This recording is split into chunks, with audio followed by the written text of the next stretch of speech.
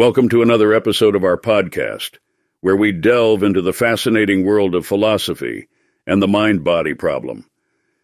Today we'll be exploring a philosophical position known as Epiphenomenalism, a theory that has sparked numerous debates and discussions among philosophers and scientists alike.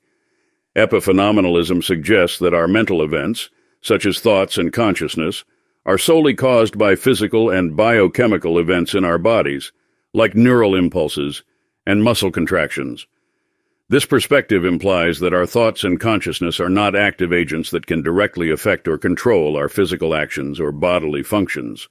Instead, they are like byproducts or side effects of physical and biochemical processes in the body. This philosophical position challenges the idea that our mental experiences have any causal power over our physical bodies. It suggests that our thoughts and consciousness are merely passive observers of the physical and biochemical processes happening within us. This raises questions about free will, determinism, and the nature of consciousness.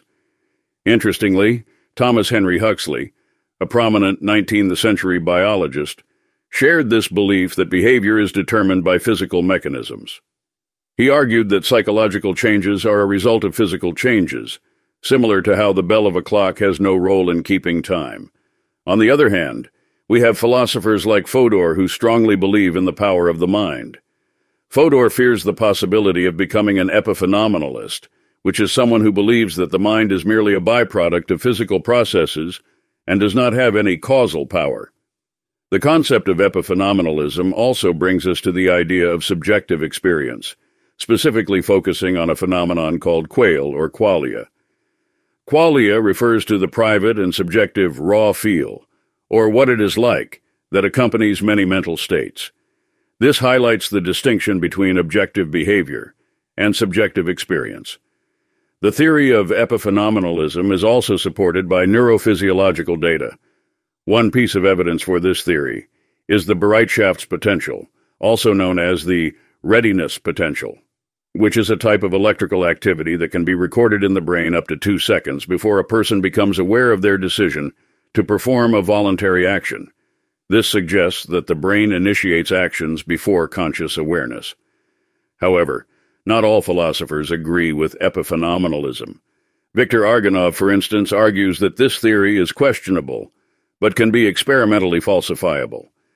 He proposes that even a philosophical zombie, a hypothetical being that lacks consciousness but behaves like a conscious being, could have knowledge about the mind and the mind-body problem through some innate knowledge.